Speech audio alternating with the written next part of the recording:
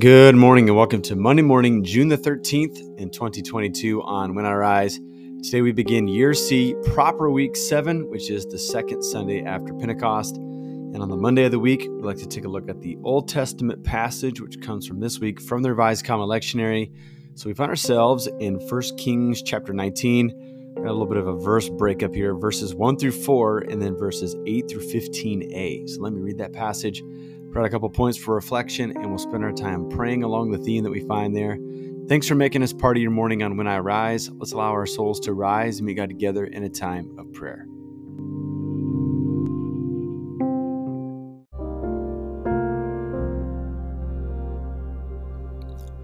First Kings chapter 19, verses 1 through 4, and then verses 8 through 15a. Now Ahab told Jezebel everything Elijah had done and how he had killed all the prophets with the sword. So Jezebel sent a messenger to Elijah to say, "May the gods deal with me, be it ever so severely, if by this time tomorrow I do not make your life like that of one of them." Elijah was afraid and ran for his life. When he came to Beersheba in Judah, he left his servant there, while he himself went a day's journey into the wilderness. He came to a broom bush, sat under it, and prayed that he might die. "I've had enough, Lord," he said. "Take my life. I am no better than my ancestors." So he got up and ate and drank. Strengthened by the food, he traveled 40 days and 40 nights until he reached Horeb, the mountain of God. There he went into a cave and spent the night.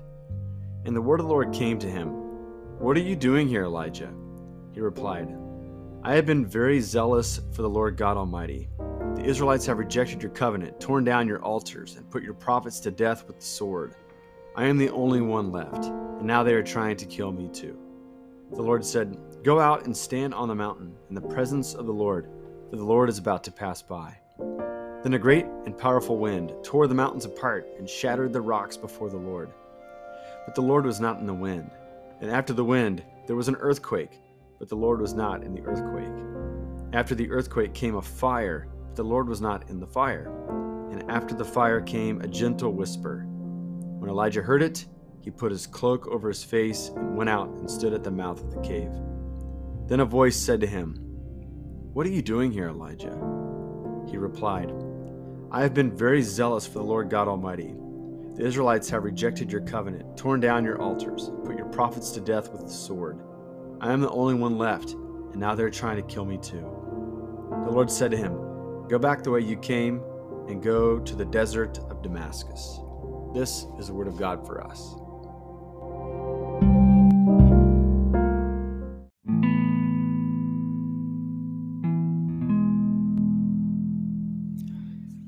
So we officially entered into what's called ordinary time in the church lectionary year, where for a long span of time we're going to cover some different parts of the Bible and different stories. And what we will see from week to week is that we'll walk through certain passages and through certain stories of the Old Testament or New Testament, and they won't be anchored together. They'll just be ways in which we can traverse the story of God in different episodes. Sometimes we're going forwards and backwards, but allows us to continue to center on some themes that we find in the canon of Scripture, the teaching, the rule of Scripture. And so here we have Elijah, and what's crazy is that because of the verses that we picked for this week, is that we don't get to see the successes of Elijah connected to this story. So just to backfill a little bit, Elijah has just had some great success, at least in his mind. He was able to round up the false prophets that had infiltrated the religious consciousness of Israel. He tested their God versus his God answered, and then he put all of the false prophets of Baal and Asherah to death, okay? And so here he is, he's like kind of riding high on this victory. He's given kind of a threat, but a comfort to King Ahab, who's the Ahab of Israel, the king of Israel at this time. But Ahab's married to Jezebel. Jezebel is from a foreign country, and they worship false gods there. And so what we find here is that there's going to be a collision of zeal. So Elijah, of course, as he said in this passage, as we've seen in his story, he's had great zeal for God's household.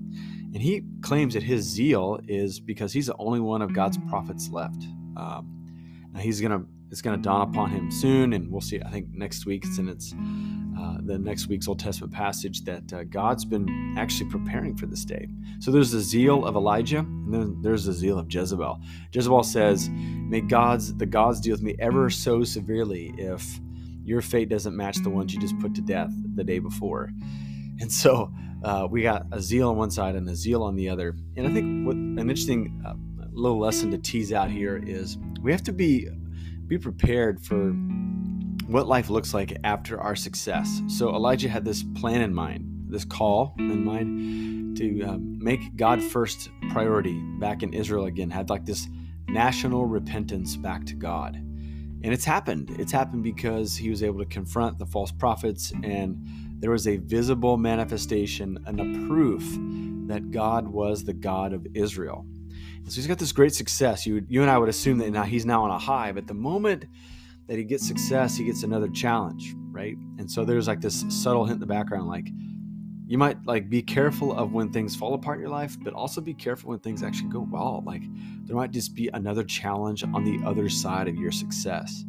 And so here, Elijah doesn't know what to do. He doesn't have a context for this. In his mind, in his projection, if he could just win this one battle, everything would be fine. But there's just more trouble on the other side. So the point where he runs away and he wants to hide. Like the world's not small enough for him to get away from all of the trouble that's facing him back in Israel. And so when he actually gets to face God, he says, God, I just want you to take my life. I'm no better than my ancestors. They tried and failed. I think I have tried and failed too, even though he just had success, right? So he's dealing with a lot of turmoil inside. And so God appears for him again. I think this is a neat little element to this story. God proved himself through this demonstrative theophany, this unveiling, this powerful and clear unveiling of God before Elijah and the rest at Mount Carmel, just a chapter before. But here, like these theophanies go before Elijah this time, but God is not in any of them. He's not in the earthquake. He's not in the wind blast. He's not in the fire, but he's actually in a whisper that passes by and that enters into Elijah's ears. And then Elijah is overwhelmed. He goes to the mouth of the cave and he meets with God again. And I think this is what's happening. It's like a reframing for Elijah's next phase of his life. He's had this interesting formula.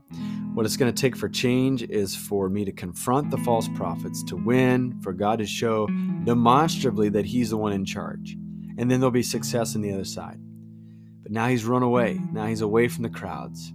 And God doesn't speak through the big theophany, the big laser light show. He actually speaks to him in a very still, small voice. It's almost like what happens oftentimes in some martial arts systems where someone who's testing for the black belt, they actually have to wear the white belt for a week or so to remind them of where they've come from. It's almost like God's saying, hey, I'm still with you.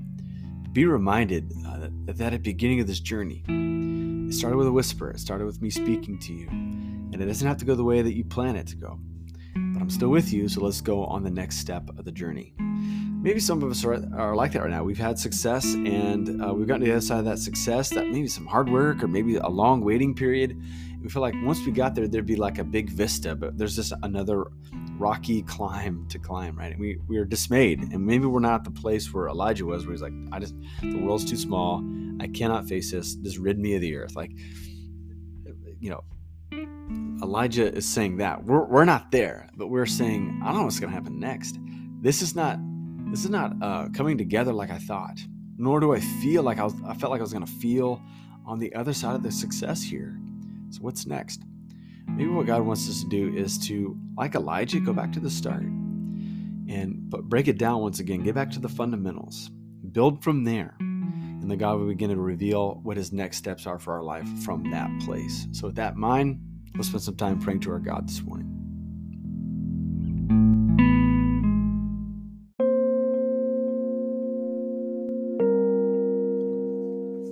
Father, Son, and Holy Spirit, we thank you for a new day. We thank you for a new start. We thank you that being Christian means being born again, and many times it's being born again and again and again. God, we confess to you this day that we have a lot to learn and we have a lot to lean upon you for. And so as we start this new week and this new day, God, you know all of our needs. We lay them before you, and we're grateful that we can come to you, that we're not abandoned, that we're not on our own. God, we resonate with Elijah, where when life gets turned upside down, we feel like we don't have a context, we don't have a map for where to go next and what to do. And so God, it comes with great despair. But we thank you that because Jesus is raised from the dead, that we've overcome the world, we've overcome the troubles of the world. And so even though they're very real and very pressing in our lives, I pray that you would speak a lasting word, the better word over our lives, and that we'd be animated with hope and trust and not despair and discomfort. And so God, this day, I pray that you would build us up, that you would allow us to be united in faith and walk closely with you. And I pray that as we do so, we'd be empowered for the deeds of this day and the days ahead. We ask all these things in Jesus' name. Amen.